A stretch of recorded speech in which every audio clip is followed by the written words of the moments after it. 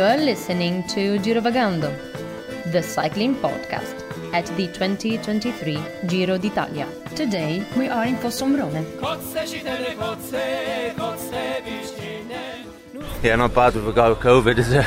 So he told me that yesterday, that he had COVID. I was like, right, okay, stay away from me then. Buonasera, Brian. On that mischievous note, not the buonasera, the bit we heard before that, Geraint Thomas talking about Primož Roglič. We're going to start tonight's podcast. What a day it's been, full of intrigue. Started with lots of debate about helicopters, who'd taken a helicopter, why they'd taken a helicopter, Filippo Ganna leaving the Giro d'Italia because of COVID, and then speculation about speculation. Primož Roglič, having Roglified Remco Evenepoel, then rode into Fossombrone this evening, and meanwhile we were hearing that maybe he had COVID. I don't know. We're going to debate this, Brian. We're going to hear more about it. We're going to hear more from Geraint Thomas. We're going to hear from Jumbo-Visma, what they said about these rumours, and lots more as well. A fantastic stage win for Ben Healy. But Brian, first of all, as per tradition, what happened to my tail of the tapper? Well, no, you're being an amateur epidemiologist, and I'm like trying to do my work. Brian, that was I'm just setting the scene. But you traditionally set the scene for us. You tell the listeners where we are, and also today, pertinently, what can we smell? Barbecue, Daniel, or as they would say here, alla brace. So we're sitting here in with very un-COVID situation with no social distancing. People here have been watching the stage, and some of them have been watching it from here. A lot of benches, the specific smell of arrosticini, sausage, hot dogs, hamburgers. There's beer, including the one that you have. There's all kinds of atmosphere here, and it's sort of like a mellow evening here in Fossombrone. It's been a confusing day, certainly from a geographical point of view, because I think, we started in... Where did we start? We started in Abruzzo. We went through Lazio. We went through Umbria. We're now in Le Marche. And what we can smell is the typical food, the emblematic food of Abruzzo again, arrosticini. Yeah, so at least if we don't know where we are, we can just smell and see what's up. Oh, extremely confusing. Brian, I'm going to get the big sort of tangent out of the way early on.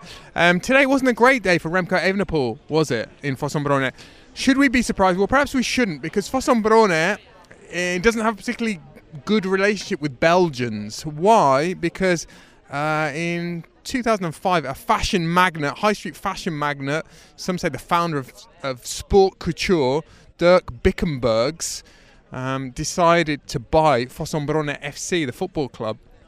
And we had an interesting vision for it. He was going to try to turn it into a vehicle for his fashion brand. They were an amateur team, and he wanted to send them up through the divisions, and they were playing in Serie D, which is sort of amateur football, and he thought they could get all the way to Serie C. And they, over the course of sort of 5 or 6 years, they almost did it. In that time, he changed the kit. He made it this very fancy sort of blue swirl design. He hired a lot of conspicuously good-looking players. I remember that campaign. Basically fashion models. And they did pretty well for quite a while, but then he was investigated for tax evasion, for evading 11 million euros in tax. And he said... He meant well. Well, he said that the inland revenue in this country is not worthy of a civil country. And he left, and he slammed the door, and he left, and it all went very sour. So Fossombrone and Belgium don't have a particularly happy history together. And the Belgian colleagues I spoke to today weren't very complimentary about Dirk Bickenberg's fashion either, which Bickenberg's fashion brand survives to this day. Brian, he was actually part of the Antwerp 6, which is correct. Extremely important movement. Excellent knowledge, Brian. Members out of the Antwerp Royal Academy of Fine Arts, which included some of the most important contemporary designers, like Andy Moulemeister, Dries van Noten. I hope you're listening to this. Matty Brechel, him and I used to go to Dries van Noten's shop in Antwerp, which is one of the most beautiful places to buy expensive menswear clothing. I don't do that anymore, but the stuff I had that I can't fit anymore, I gave to Matty, actually. Brian, I think that's enough of our tangential trivia on Fossombrone. Let's get to the tail of the tapper. Off you go. It's time for the tail of the tapper. Thank you very much, Daniel. So, as you mentioned, Oh, this is the people. They're still looking for Dick Bickenberg. Apparently, the police coming here. So, stage 8 from Terni to Fossombrone, 207 kilometers.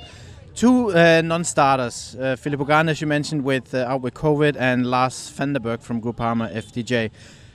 Very hard start, a lot of cat and mouse. Peloton split in 2, very high pace from the beginning. 13 riders ended up getting away, with the best placed rider being Warren Begill at 6:39 behind Legnesson. It was a strong group, including riders like Carlos Verona of Movistar, Ben Healy from EF, the brother of yesterday's win, Mattia Baez, and speaking of brothers, also the brother of another stage winner, Valentin Paré-Peintre. Before the Healy finale, the gap was 4:30. Ben Healy was the first to attack the group with around 50k to go. It was the first time up the Cappuccini climb.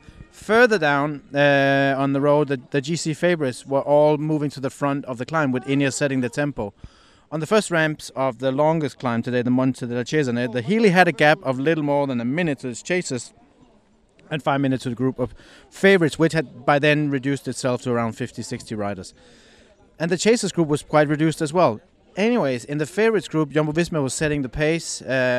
Young German Hessmann was doing a big pull, Ineos behind him. And Legnesson, surprisingly, I would say, maybe, was also looking rather okay at the top of Cesane. Healy had 1:43 to his chasers, 5:25 to the big group, and he went on to win the race. I'll just finish that up real quickly because there was such an impressive ride from such a young rider. So he won the stage. Filippo Sana, the Italian champion, was second. And the real, I think, surprising thing to me was how Healy was able to stay away for 50 kilometers, winning such a hard stage. And sorry, it was actually Derek Gee who finished second. Filippo Sana was third. Healy is 7 months younger than Evenepoel, and coming out of a very impressive spring campaign. He was here, then everywhere. He was second to Pogačar in Amstel Gold Race. He was fourth in Liège-Bastogne-Liège. But while that was about to happen, with Healy winning his first Grand Tour stage, there was a Bomba di Roglic. Not a Bomba di Maradona. No, Bomba di Roglic. Not a bread roll filled with cheese and pancetta like we had in Naples the other day. On that, he actually stopped for a nature break before he, without any help from his teammates, went back up to the favorites group. Legnesson was the first to try and stay with him, but got dropped. Evenepoel at first didn't really seem to panic, but then surprisingly, Geraint Thomas and Tao Gegenhardt left him as well and bridged up to Roglic, and they worked together, especially at the end, and they managed to gap Remco Evenepoel with 14 seconds. So yeah, the questions are legio. Was it weakness? Was it bad timing, etc.? We will probably talk about that later on. Andreas Legnesson keeps the pink jersey. Some important movements in the GC. Roglic moves up to third. He's now, my reference here is Evenepoel. He's 30 seconds behind Evenepoel, 38 behind Legnesson. Geraint Thomas moves up one spot. Gegenhardt moves up one spot. Damiano Caruso moves up one spot. And on the way the other direction is Paré-Peintre moving down 4 spots, and Alexander Vlasov moving down 1 spot. So quite the stage, and it wouldn't take much to be more interesting than yesterday. But I think we saw some really good bike racing, quality bike racing today, both in the breakaway with a spectacular win, and among the GC favourites. Well, Brian, 2 of the last names you mentioned were Geraint Thomas and Tao Gegenhardt. Let's dive straight into that mischief, shall we? Let's hear from Gegenhardt and Thomas, followed by Mark Rafe, the Jumbo-Visma Director Sportif, who, well, he had some questions to answer, as you're about to hear. Well, we said in the meeting that we want to try to take time on anyone we can, but also stay safe and ride our race, and we did all of those. So yeah, it was really good. You know, I think it's very hard to make plans for this race because there's 2 big favourites, but then a lot of teams on a similar level, and we have a strong team, but it's, you know, not always easy to use it. A lot of people have a lot of different ideas, and in the end we just have to do our race and sometimes be patient and sometimes go, and like we did today. So yeah, we keep doing that in the next days. He went a lot harder than I really wanted. I tried to just ride my pace. I stayed with Remco, and then to go Remco tried to close and squeeze, and I just kept going. Let him go. Look behind, and like Almeida and Dunbar, people like that. So let them do a bit, bided my time, and Teo was just thinking exactly the same as me basically, and we'd both accelerated the last, 400 metres or so. He closed to Roglic, I was 10 metres off, and Roglic went over the top, and I knew I just had to close it there. Did, and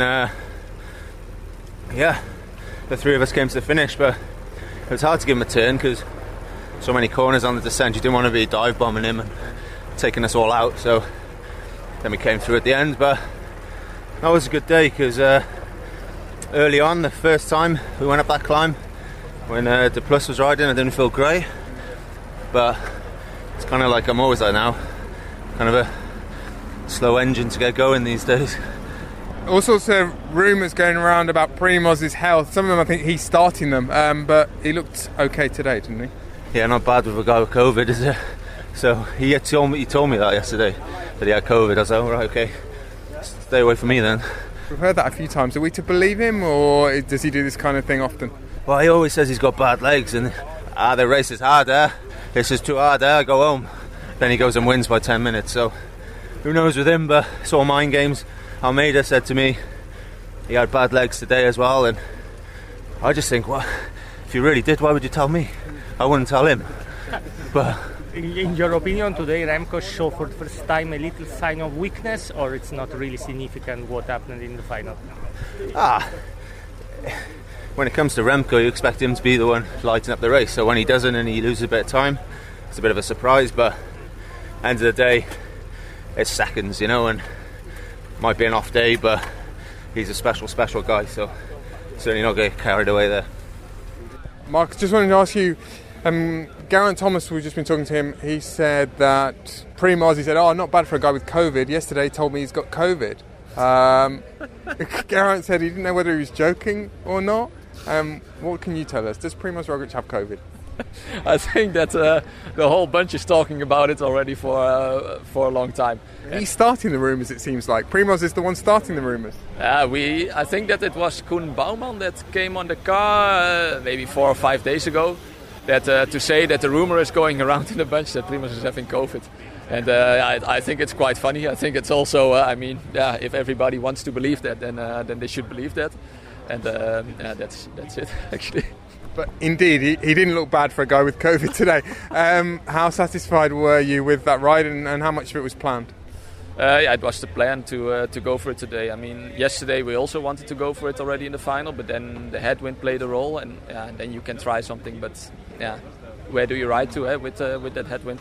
So then we just decided to wait and look again for the next chance, and that was today. I mean, in 2019 he showed already that he was one of the strongest, and he knows the climb, he knows the area, he knows the final, and with the team we made a plan. We did exactly what we planned. We tried to make it hard on the climbs, and we made it hard on the climbs. And then the goal was to in the end that he would attack on the final climb, also to see how he is compared to the others, but also with the goal, of course, to take time on many other competitors. And in the end, we are happy that we succeeded in that. And do you draw confidence as well from the fact that Remco, he seemed to be struggling a little bit at the top of that final climb? Yeah, but on climbs like this, it's when you go one time maybe too hard, you're also paying that towards the end, and you're not recovering anymore. And I think also that what you saw with the Ineos guys, they really paced it well, and they also went fast towards the top. Everybody knew also what was coming on the climb, but they did it well. And it's not only a race. I hear the question of course a lot, and it also comes, I think, from the race that they did together in Catalonia. But it's not only a race between them, but it's a race between a lot of competitors, and we are happy to take time on more guys, and it just gives a confidence boost to the whole team and to him that the way how we raced and what the result is today. The cycling podcast at the 2023 Giro d'Italia is supported by Science in Sport. Science in Sport, fueled by science. A Grand Tour is all about recovery, and Science in Sport, our sponsors, of course, can help you recover from your ride. Go to scienceinsport.com for the full range of products. But how do the riders recover after a difficult stage? We asked Pavel Sivakov of Ineos Grenadiers. You want to have a carb drink with protein quite quickly after you ride. So yeah, I would have basically just some protein from SIS mixed with depending on the days, and the carb drink, or a 20 gram or a 40 gram, depending on the day after really. If you really need a higher carb intake, I would go for the 40. If not, then the 20. Or some days you don't even need carbs. So yeah, it's like this. Like we always have the same amount of protein. We play around with the carb intake post race, depending on the stage and the stage after. Well, Brian, the key crucial question that everyone's asking tonight is who does a better Primož Roglic impression, Geraint Thomas or me? You know what I mean, huh? I think I'm gonna have to say that you actually do a brilliant Roglic. I think so. I always kind of get stage fright on the podcast. Though I think in real life my Primož Roglic impression is far superior to the one that the listeners hear. Brian, what are we to make of that? You heard Mark Rafe there bursting out laughing, and it would be very much in character for Primož Roglic to. Well, it sounds as though it's in character. Anyway, for him to exaggerate how bad he's feeling, generally speaking, and to have this running dialogue with opponents as well. So it would not surprise me if he's trying to mess with their mind a little bit. Is Roglic like a real spin master? And I mean, it's great how far we. Is it the double bluff? Is it the triple bluff? I mean, if you take Jumbo-Visma's COVID policy into consideration. Well, this is actually a pertinent point because a few people have pointed out on social media that under Jumbo-Visma's internal protocol, anyone with COVID would be taken out of the race. That's the way they have certainly conducted themselves prior to now. Officially, of course, as far as the race is concerned, as far as the UCI is concerned, there are no dictates about this anymore, are there? No, and I mean, we've come quite far since, the pandemic basically put a halt to anything, including our lives and cycling for quite a while. If he's had COVID, it's not done him anything bad because he's actually come back quite significantly. We saw him a little bit off the boil on the opening time trial, but today he was back in his old. He brought Roglic back really, and I think whether first of all, coming back to the Jumbo policy, I don't think that he has actively now COVID. I don't really believe that. He's on a team that's been. It's also a little bit of a bad joke, you could say, because he's on a team that's been basically trying to do their best and keeping things together because the riders going back home before they even started a bike race. So, or maybe there's just a side to Roglic that a pleasant side and a great side. I'm no disrespect to Roglic. I like him as a rider and as a person, from what I can tell. But this is a jokey spinmeister kind of a side to Roglic that I'm completely not aware of. As I said on Twitter earlier, I think he's probably tested positive for mischief more than anything else. But Brian, just as a former spin doctor, as a former communications chief, if you had gone back to, if you were Jumbo-Visma's head of media, head of press, and you got back to the bus today and you'd seen that Geraint Thomas had said these things, and this is something that Primož Roglic, he's been possibly having a bit of fun with this, with a few riders, would you take him aside and say, Primož, this is not a good look, it doesn't really help us? Or, I mean, fortunately for them, the situation was diffused perfectly there by Mark Rafe with humour. Yeah. Humour is a great device to diffuse this kind of thing. Yeah, I think it's great to diffuse it with humour. And to be fair, I don't think Roglic meant anything degrading to people suffering from an illness to put the world to a halt. It's not something to joke about. But to get rid of it, I think it's fine to ease a little bit off and then use humour to put it in its right place.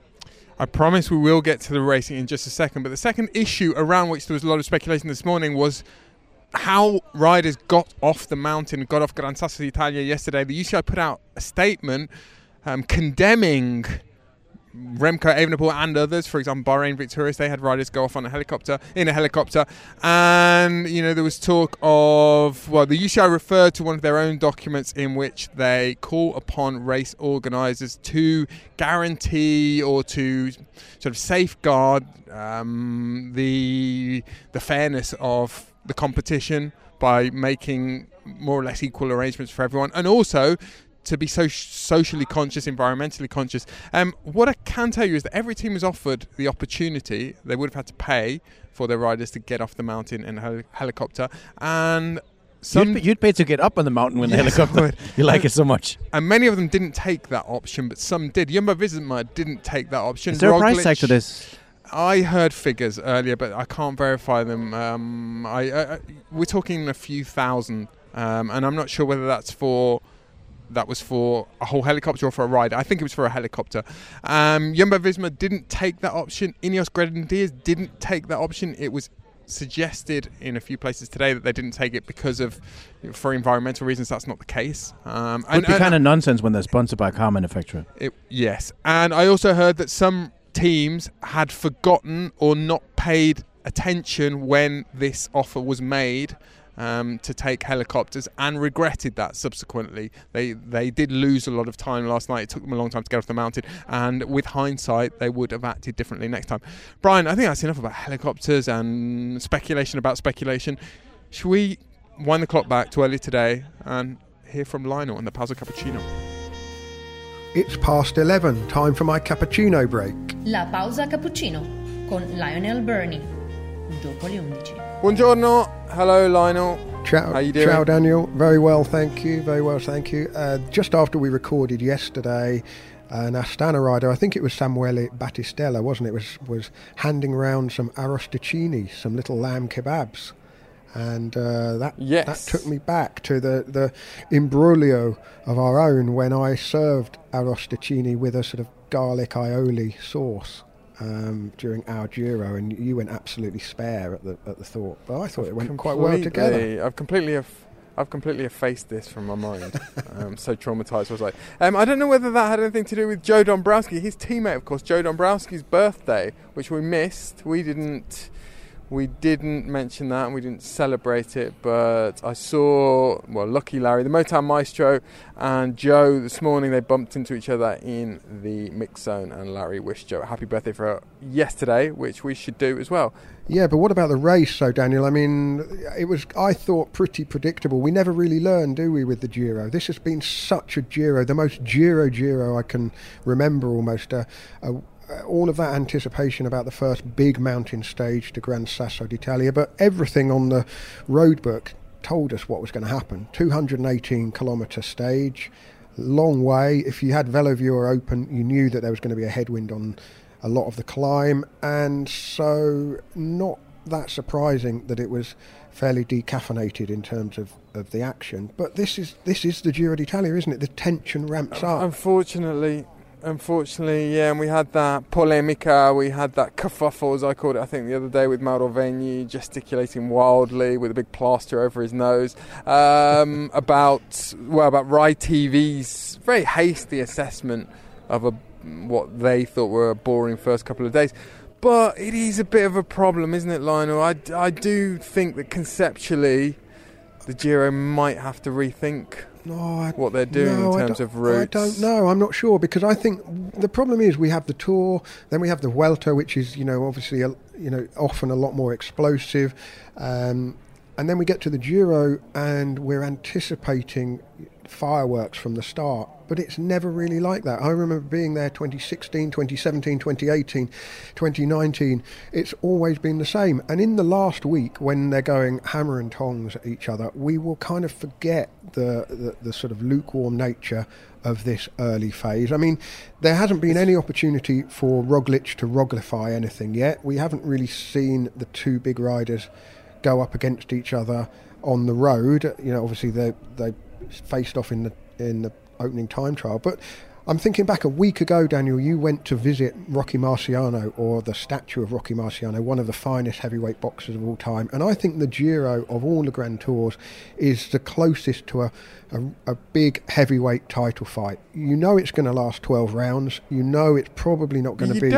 But manifestly you don't. Heavyweight title fights usually end in the first round. Well, they do now. In the first 3 rounds. I'm thinking about the real showdowns, the 60s and 70s, the kind of the fights where two very evenly matched boxers, a war of attrition early on, It's that type of heavyweight title fight, not the sort where there's the knockout blow in the first round, and that's what I like about it. But are Remco and Roglic just shadow boxing, just sort of flim-flamming around the ring at the moment and not even throwing a punch, let alone landing one? I mean, is the Giro not in danger, Lionel, of becoming Milan-San Remo writ large? It's all about anticipation until the very dying moments. Well, is that not the path that it's on? Possibly, but I think the beauty of road cycling is that there are differences. It wouldn't do if they were all the same, and I think the Giro is embracing this kind of, imploring people to be patient, imploring people to enjoy that sense of anticipation, imploring people to enjoy a day where, frankly, there was very little to enjoy. I nevertheless enjoyed it. Gran Sasso looks amazing on TV.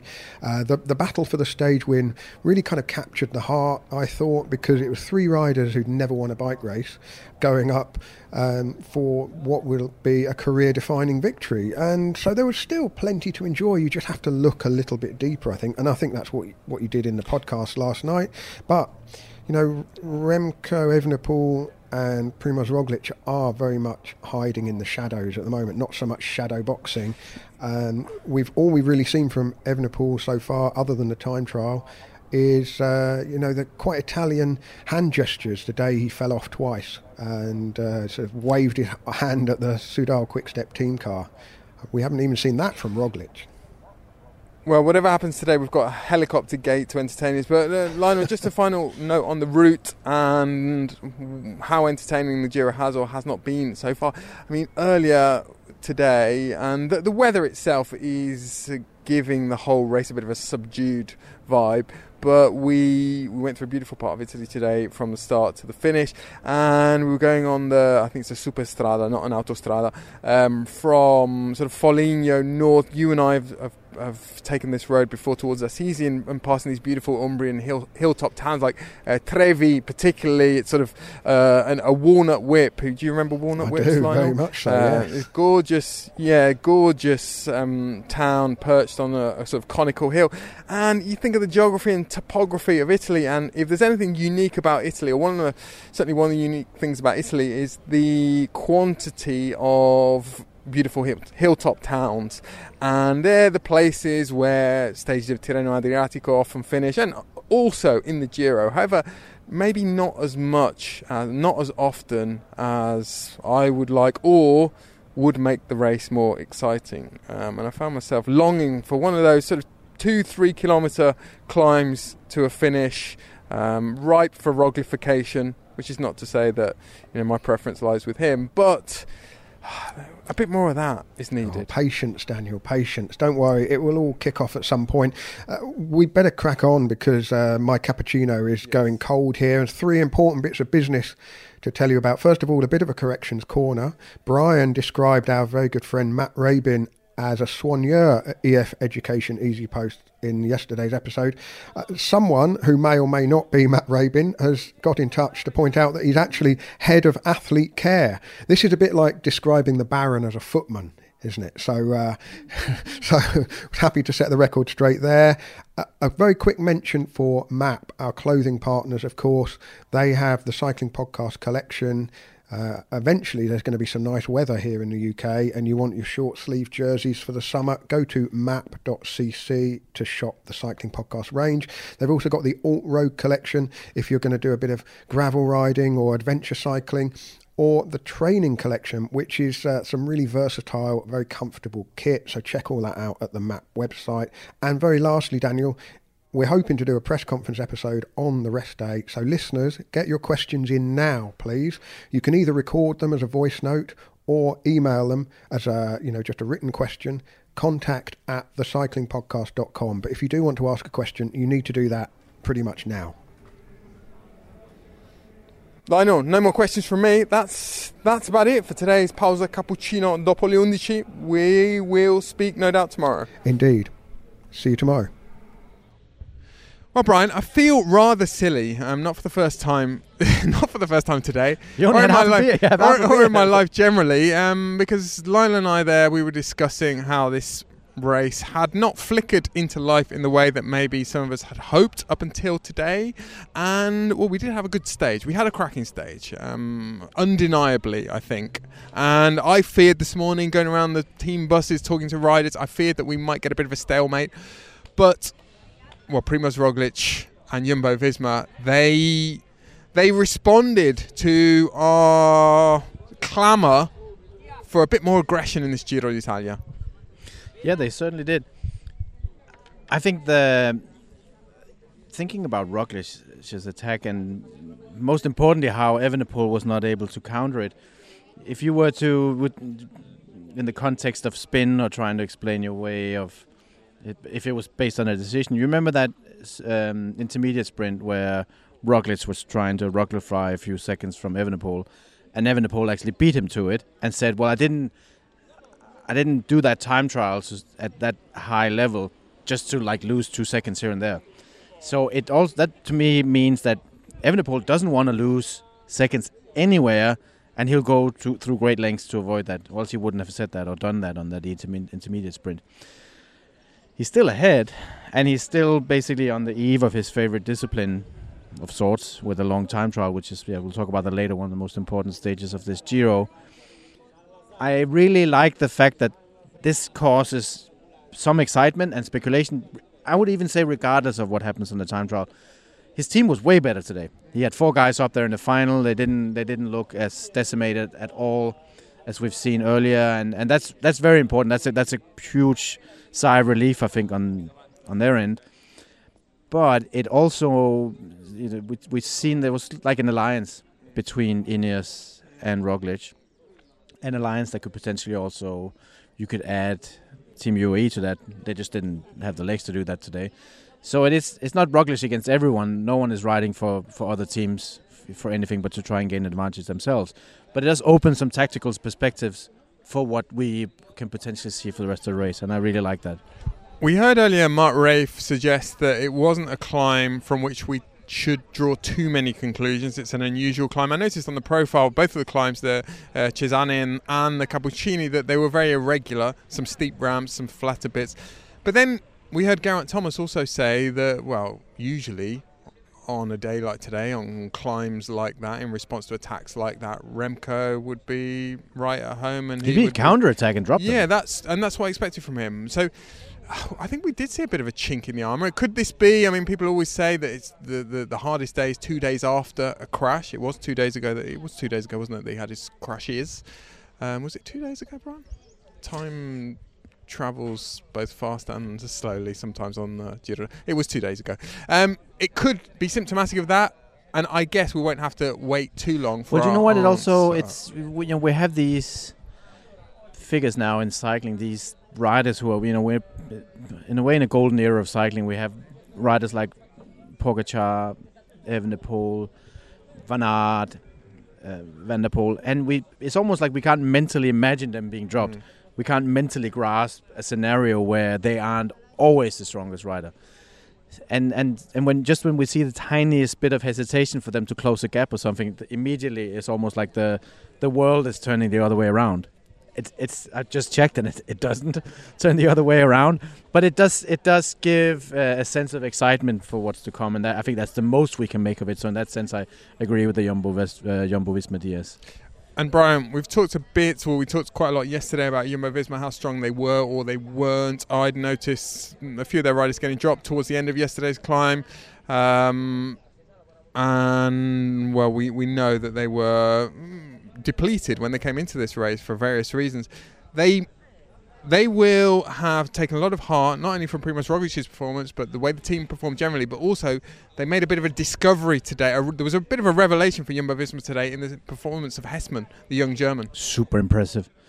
He was, the way he managed to, first of all, keep a pace so high that no one else could really do anything, because I think they had plans with Roglic, so then they wanted to make it as hard as possible.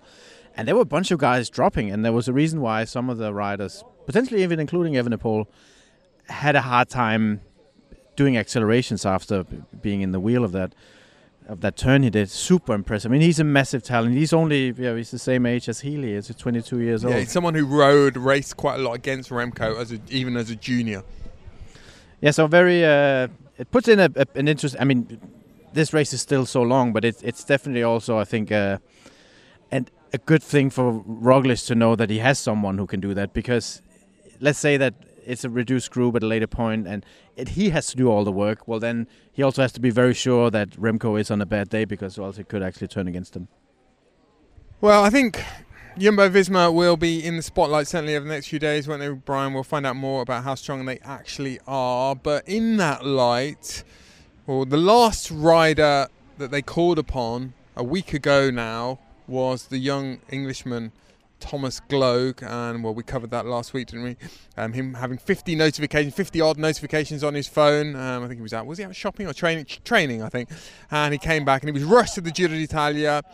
Had been with the team at the Sierra Nevada. He trained with them, but was not exactly ready physically or mentally, or not in the way that he would have liked for his first Grand Tour. However, a week on, he's still here, still fighting, and I spoke to him this morning where were we this morning, Brian? We were in Terni.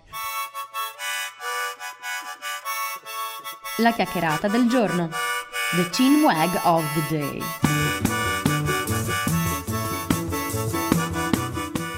Boys are doing a really good job, so yeah, I mean, I'm feeling better every day. I still haven't really properly tested myself against the field, but we have plenty of days for that coming up, so.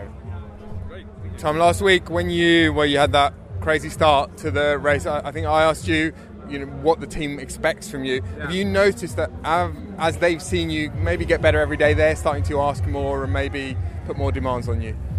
Yeah, I think that's natural, and I think actually now as the race gets harder and harder as the weeks go on, I think it's more natural selection, and it's almost like you kind of give everything you've got, and today it's starting to be like that, really hard finals. So yeah, we'll see what happens, and hopefully I'm good and I can help the team, and that's the plan. So.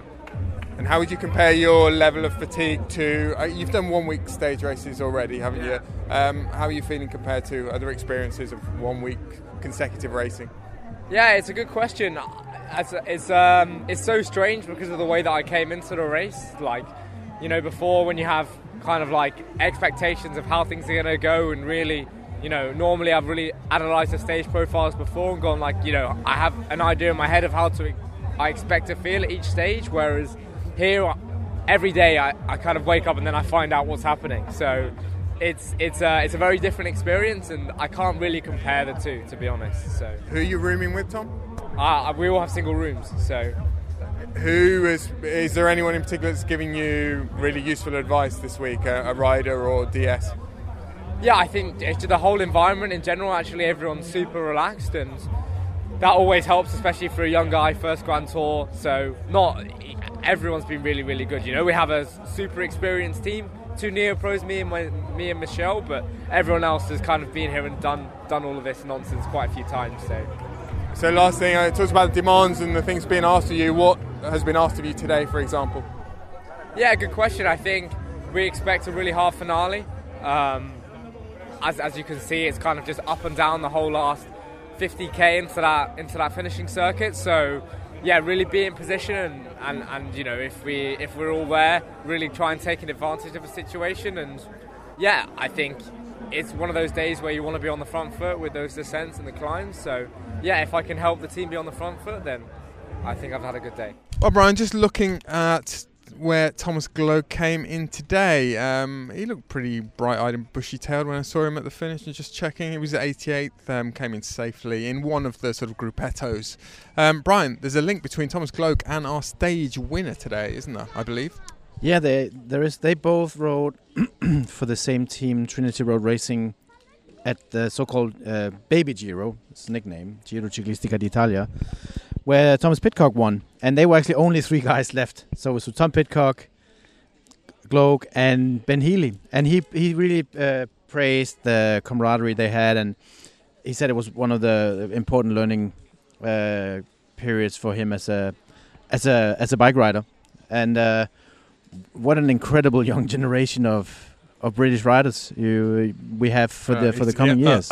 He's Irish, Brian. Don't make that mistake. Well, I was referring to Gloag and Pidcock. Okay, people will get very upset.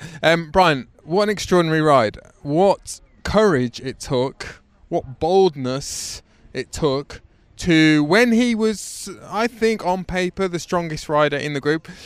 Okay, it was a very hard start to the stage, and he'd expended a lot of energy, so perhaps he was worried about taking his breakaway companions to the final climbs, but to strike out with 50 something kilometers to go. And before the big climb, it was the first time up Cappuccini that he went, and then he just basically, his gap just got bigger and bigger. So I mean, he's just such a, I think also in the press conference, it's just such a really good talker, classy rider. He got a bit of criticism on Italian TV for his style of riding, which is great. But it's also, if you win a stage like this, it's bullshit. I mean, you're classy if you do that, And if you feel like you want to look in the mirror whenever you're riding past something, you probably have your head somewhere else. I'm not saying where. And I just think he was, it's from what he's done this spring already. I mean, the massive revelation with him in. He 50 days ago he won a race in Tuscany, didn't he? And then that second place in Amstel. What a bright future! And I think it's pretty obvious that he's not done impressing us here at this Giro. No, we've seen over the last few years, we've seen Grand Tours where one of that type of rider, sort of hybrid type of rider who's not really a GC guy, not a sprinter, they found themselves in a rich vein of form and they've had multiple opportunities, and I could see him winning again. There aren't a lot of opportunities like today, but he clearly, I mean, what makes it doubly impressive, I think, is that he probably had 4 or 5 stages underlined, and he'd, by his own admission, sort of messed up is too strong a word, but as he said to us the other day on the stage of Lago Laceno, he was sort of kicking himself afterwards because he hadn't gone about getting into the breakaway in the right way. He'd attacked too many times and showed his cards in too obvious a sort of manner. Today he succeeded in getting into the break. It's a quick learning curve. Well, it is. Today he got into that break, and well, he certainly didn't overthink things, and he used his natural ability. We know he's a great time trialist, which sort of belies his build. He's quite a small, well, he's a very light rider for a time trial specialist, but he's Irish champion and has got rich pedigree time trialing, and well, he made it look quite simple, didn't he? Which it certainly was not. And those were strong riders behind him, and even if there were few glitches in their collaboration, it was a wholehearted effort, especially towards the end. Yeah, it's just, what a ride. Well, Brian, let's hear a little bit more about it from one of his jubilant director sportifs at the finish today. Another of them was Matti Brescia, your compatriot. He had a big smile on his face, as you can imagine. But I spoke to the American director sportif, former rider, of course, TJ Van Garderen, about exactly how they masterminded his victory today. So here's TJ. Yeah, he's hard to hold back. We were trying to make a tactic and trying to think things through, and I think if you overthink it with him, then that's almost a detriment. He just has to improvise and go on feeling, and he did that today, and it worked out beautifully. I spoke to him after the Lago Laceno stage, and he sort of realised he felt he'd made a bit of a mistake attacking too many times, and maybe he should have gone fewer times and gone harder. It looks as though he learned the lesson today. Yeah, no, he was definitely smarter about how he went about getting in the break. Obviously, I mean, anyone watching could see that it was just him with 3 other guys there for the longest time, just dangling at 20 seconds, not really sure if he was going to get away. So I was nervous that if he gets caught, he's going to be toast for the rest of the day. Thankfully, it finally got away. The group of 11, and I just can't believe he had the energy to pull that off in the end after such a hard start. And as a DS, are you nervous when he takes the initiative that early? Because he looked as though he was the strongest guy. He maybe could have dropped them on the final climb, waited a bit longer, and I guess he was taking a bit of a risk going with 50 to go. It was a risk, but at the same time, I told him on the course that it's not one you need to hesitate much on, because it's either so steep up or steep down. It's technical. There's not really a lot of room to get an organized chase going. So I told him, wait the first climb and see how people are, kind of get a sense of what the situation is, who has good legs, who's looking good, and then you're free to go. But he just went he just went the first climb. So. And just finally, with the kit he had on and the setup, it looked like he was ready to ride a 50k time trial. I mean, he couldn't have been more aero. Yeah, I mean, he's a time trial specialist at heart. I mean, he's like a time trialer who moonlights as an Ardennes Classics rider, and I don't know, maybe someday he's going to do GC. We don't know. I mean, I had no idea how he's going to develop, but no, he's very detail-oriented. He's very aerodynamically focused, and I mean, you can see how it's paid off. Does Monday at the office feel like a storm? Not with Microsoft Copilot. That feeling when Copilot gets everyone up to speed instantly? It's sunny again.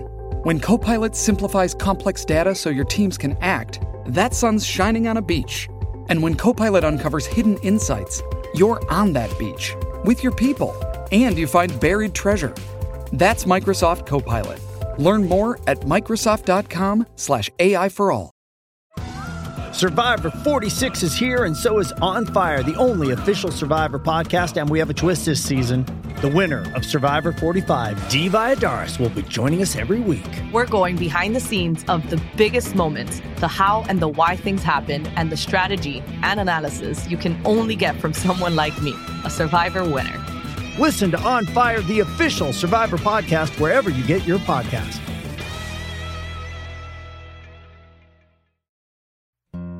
La tappa di domani e la cena di ieri. Tomorrow's stage, yesterday's dinner.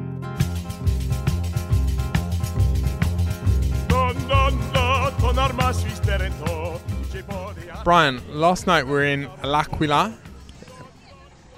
Beautiful L'Aquila. L'Aquila, which of course was struck by a devastating earthquake in 2009. The rebuilding process, the reconstruction is very much still ongoing, isn't it? The skyline of L'Aquila is very much dominated by cranes, but what has been rebuilt is beautiful, isn't it? It's absolutely stunning. So what a heartbreaking place it was just a few years ago, and to see it now. One thing is the beauty of the buildings they're redoing, but I think also the atmosphere was really nice. We saw a lot of people out, we saw a lot of people smiling, a lot of young families, which is always important, I think, for a small Italian town. Yeah, it was a real joy, and we had a special dinner planned that had been in the books for a very long time. Yes, we were meeting with, as I said yesterday, our old friend, the former acting ambassador of the United States, Tom Smitham, and his wife Alex. And Brian, what do we have for dinner? What do we have? We had a bit of a mix of antipasti, a lot of cheese in those. I had a spaghetti tagliatelle type of pasta with cod, piselli, very wholesome, nothing that would send me to the hospital like the other night. And we had a delightful local Abruzzese wine, Trebbiano, from one of the icons of natural wine production, Ermedio Pepe, where you stayed, I believe, a couple of years ago. We also treated ourselves to Brunello after that, didn't we? Yeah, we did. We did. Brian, trying to not make it sound like we're having a ball. Well, yes, Brian, I enjoyed L'Aquila because I love those cities, those towns. You're going to wince at this, but at the foot of sort of they already have a slightly kind of high altitude, high mountain feel. L'Aquila is one, Granada in Spain is another, even Briançon in France. Sort of around. Brian's just gone cross-eyed. But they're all about 800 to 1,000 meters above sea level. Madrid is also very much like so, that. Very much. And I start to feel that thin air. It starts to get into my lungs, and I start to, my mood just naturally. Oops. You should move to Medellin or Bogotá. Yes, I should, Brian. Brian, tomorrow's stage. Talking about things that are going to brighten our mood. Talk to us about the time trial. Not traditionally our favourite stages, but tomorrow should be a cracker because it's beautifully poised now, the Giro d'Italia. So, Daniel, tomorrow is one of the most important stages of this year's Giro. There's no anti-climax as the race stands with a 35-kilometer TT from Saviano sul Rubicone to Cesena. It's flat as a piedina, which is also the name of this. I actually had one of those today, a small piece at least, while you were working. Sort of a savoury pancake, like a luxury crepe. Yeah, that's a good way of putting it. There are 3 time checks, and I'm mentioning those because it will be very interesting to see where the GC favorites will be basically comparing each other. It's a 13 and 23 and 39 kilometers. Even if Legnesson starts last, I don't think anyone, including himself, expects him to keep the pink jersey. I think the question is rather how much time the other GC contenders will lose to Evenepoel. And with what happened today, that did not make this perspective any less interesting.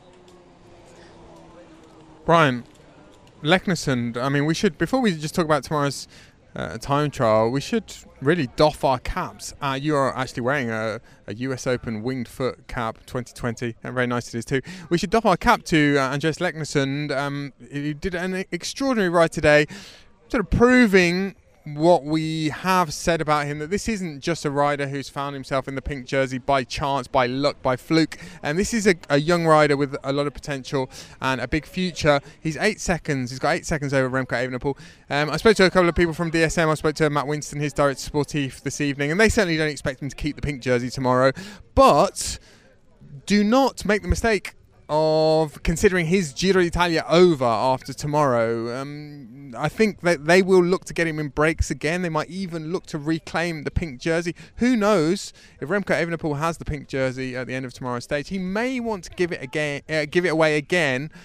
Although, Brian, you think that if he does take it tomorrow, that's definitive then, and his team, well, there's no more bluffing, there's no more wishy-washy sort of we'll loan it for a couple of days. You think they have to step up?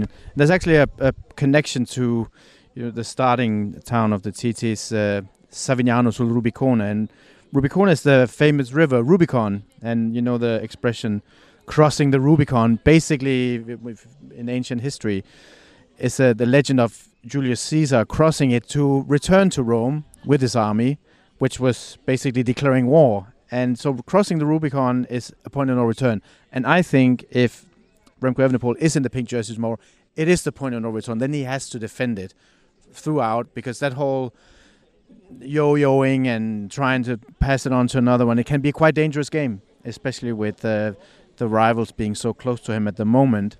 And so I mean, one element of Julius Caesar crossing the Rubicon is that some historians say that he said the phrase "alea in acta est," the die is cast. So it will be very interesting to see if the die will be cast by Remco Evenepoel tomorrow and what that will mean for the rest of the race. Well, Brian, we've heard a bit about the route. I mean, it's flat, isn't it, as you said. Let's just spend a couple of minutes thinking about what we think is likely to happen, particularly with regard to the riders that we've identified as the main favourites for this Giro d'Italia. Remco, as you said earlier, he's 30 seconds now ahead of Primož Roglic. Joao Almeida is another 2 seconds further back from Roglic. Then come Thomas and Geoghegan Hart. Now, let's take those 5. Do we think that we will see a similar hierarchy to the one we saw in the opening time trial? Because on paper, tomorrow's time trial should not be that different. No, it shouldn't. I mean, it's hard to really judge or have something definitive to say about the accumulated fatigue at this stage of the race. We've mainly talked about accumulated fatigue around Remco's teammates, or the lack of support that Roglic might see himself with. If we hadn't seen what we saw today with Remco, and if he'd basically done what he could have done yesterday if the stage had been harder, some would probably have the feeling that he could basically shut down the Giro tomorrow, with going into the rest of the race with a 2-minute lead. He would have to crack completely for anyone else to win it. I have a feeling, and it's just a feeling, and what are those at the end, but I have a sense that he's not going to take out 2 minutes of Roglic tomorrow. They're starting right next to each other in the sense that Remco starts second last and Roglic third last. So Roglic will have, they'll both have some references of how they're doing, and I'm not sure it's that important tomorrow. But with a flat time trial, taking 2 minutes, there's not that many technical sections, but I don't see him taking more than 2 minutes. And if he takes 2 minutes, he goes into the rest of the race. Who is suggesting that he might take 2 minutes? Well, it's based on what we saw on the opening time trial, where Roglic was somewhat off the boil, and usually because of his aerodynamic, he probably has one of the most aerodynamic positions in this time of of modern cycling. So the longer it is, the better his advantage could be. So that was just my hunch when we got into the Giro, and I think it's one that people said when this Giro parcours was presented last year that this is the reason why he's here, because it's the Grand Tour with the most time trial kilometers. If he does take 2 minutes, Brian, I will have serious concerns that Primož Roglič does have COVID, because that's a lot. And tomorrow, as well, we've sort of alluded to, I mean, it is quite similar to the first time trial. It is primarily a test of it's a test of aerodynamics and power, of course it is. But it's going to be really, really interesting. I don't think, to sort of reprise our cliche from a couple of days ago, you can't win the Giro on the Gran Sasso d'Italia, but we'll find out who can lose it. I actually don't think we will find out who has lost the Giro d'Italia tomorrow, because I don't see Joao Almeida, Geraint Thomas or Tao Gegenhardt playing themselves out of contention tomorrow. No, of course not. I think it's going to be too fast, and the route is ultimately too flat for that. Brian, a rider whose time trial tomorrow is really going to intrigue me, whose whole Giro is, I said in our preview episode, will intrigue me. I'm really keen to see how he gets on over the 3 weeks. Jay Vine, UAE Team Emirates, he's 14th on general classification, 2 minutes 27 down on Leknesund. And, well, a couple of days ago, he penned a new contract with UAE. He's going to be there now until 2027. Of course, he only joined the team at the start of the year. And, Brian, this morning in Terni, I spoke to him about that new contract and also about tomorrow's time trial. Here's Jay Vine. Well, first of all, congratulations on the new contract, Jay. Is that something that was vaguely on the radar even when you joined the team at the start of the year, that you thought that it might lead to, what's happened over the last week? No, I thought I was going to retire. It's one of the best teams in the world. Why would I want to extend as soon as possible? This sport is all about not having security, and, I'm not the kind of guy that, if there's 200 grand on the table and I've got 50 grand in my box to risk it all and take 10 grand at the end of 2 years, no, I want to take the deal because I want security. Yeah. And it's part of that long-term deal as well. I mean, how far ahead does the plan go in terms of what you're going to be doing next year in terms of races, the year after that, or is it sort of 1 year at a time? I think Grand Tours are what I'm sort of built for, so hopefully Grand Tours is part of the plan, but no, we don't. Like, anything could happen. I don't even know if my schedule for the rest of this year might go ahead at this point. Long-term planning in this sport is just not possible. I could get sick tomorrow, I could crash and break a leg, so who knows. And have you found the racing in the first week and your form? It's been pretty hard. That coupled with the weather conditions, it's been a bit tricky racing, but the form's there. I was pretty happy with how the training went before the race, and it's been pretty good so far. And how are you thinking about personal goals for the GC? I mean, obviously you've got Almeida riding high as well, but are you still very much on sort of parallel paths at the moment? You've got freedom as well. Yeah, absolutely. I mean, nothing's changed there. I'm still trying to do a good GC. I'm significantly down now after mechanical and the crash on stage 6 or whatever it was, but it is what it is, and the Giro is really long and hard.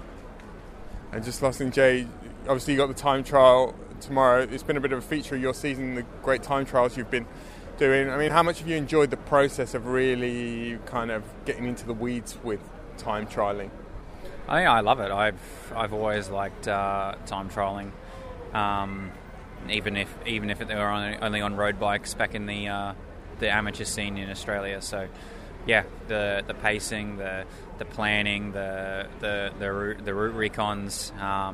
Even though until this year I haven't gone full gas in a time trial, I still did all the prep the morning of going and doing the recon, the warm up, all the protocols with Alpecin. So I was still really involved. It's really good to be able to have the confidence that you're going to go really fast, and at the end of the day you can't blame your equipment. Well, Brian, that is just about it from us for today. We are heading up the coast we're heading out of Le Marche. We're heading into Emilia-Romagna. We're rattling through these regions now, aren't we? As I said yesterday, we've really left the... 4 regions in one day. Yes, we've crossed the Rubicon as well as far as leaving the south behind is concerned. We won't be going back to the south on this Giro d'Italia. And yes, we will be back in this Techno Gym village. Techno Gym, of course, many people remember, was a co-sponsor of the MG team in the 1990s. And I don't like neither techno nor gyms. Okay. Not my kind of place. So they have some kind of big campus not far from Cesena, so it'll be interesting to get a look at that tomorrow. And that's where we'll be coming from on tomorrow's episode of the Cycling Podcast. It's buonasera from me. Buonasera.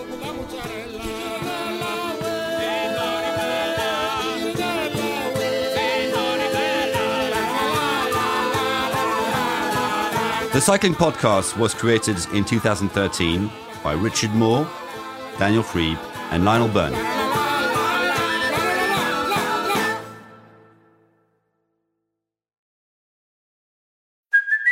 Hey, it's Kaylee Cuoco for Priceline. Ready to go to your happy place for a happy price? Well, why didn't you say so? Just download the Priceline app right now and save up to 60% on hotels. So whether it's Cousin Kevin's Kazoo Concert in Kansas City, go Kevin, or Becky's Bachelorette Bash in Bermuda, you never have to miss a trip ever again. So download the Priceline app today. Your savings are waiting.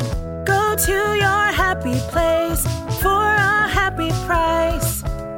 Go to your happy price, Priceline.